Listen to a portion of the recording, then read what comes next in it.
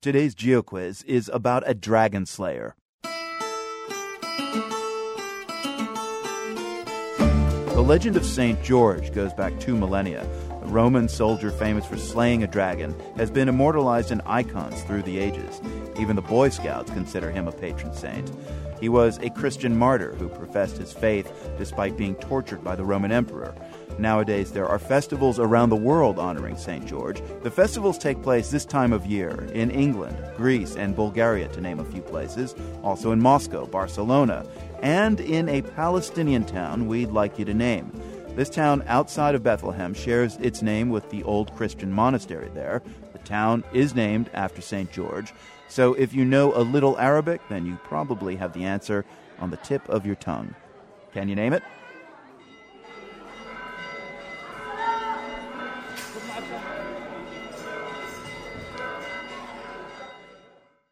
I'm Marco Werman. This is The World. For our GeoQuiz today, we were looking for the name of a Palestinian village. It's where Palestinian Christians and Muslims celebrated the feast of St. George this weekend.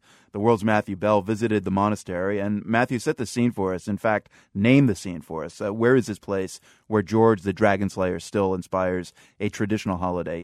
In fact, the village is named after George, and the Arabic name is Al-Khader. And the village is just a few miles outside of Bethlehem in the West Bank. Every year, they have the Feast of St. George. It usually happens in early May, according to the Eastern Orthodox calendar.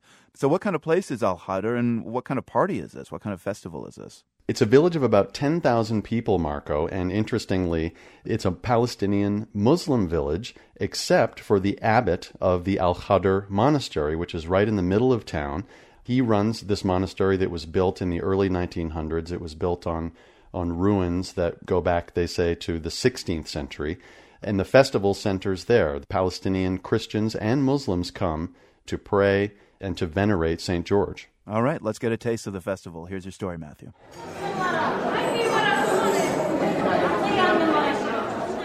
It's a beautiful tile floor, beautiful colored paintings of saints, and lots of crosses, images of Christ, and chandeliers hanging. There's an image on the ceiling of St. George on a horse slaying a dragon. I'm here with the abbot of the church, Father Ananias. Father, tell me a little bit about the significance of St. George for Palestinians here in this area. This church is exactly the place of the home of Mother of St. George. Many miracles. So today, these are not just Christians, these are Muslims that are coming to visit as well.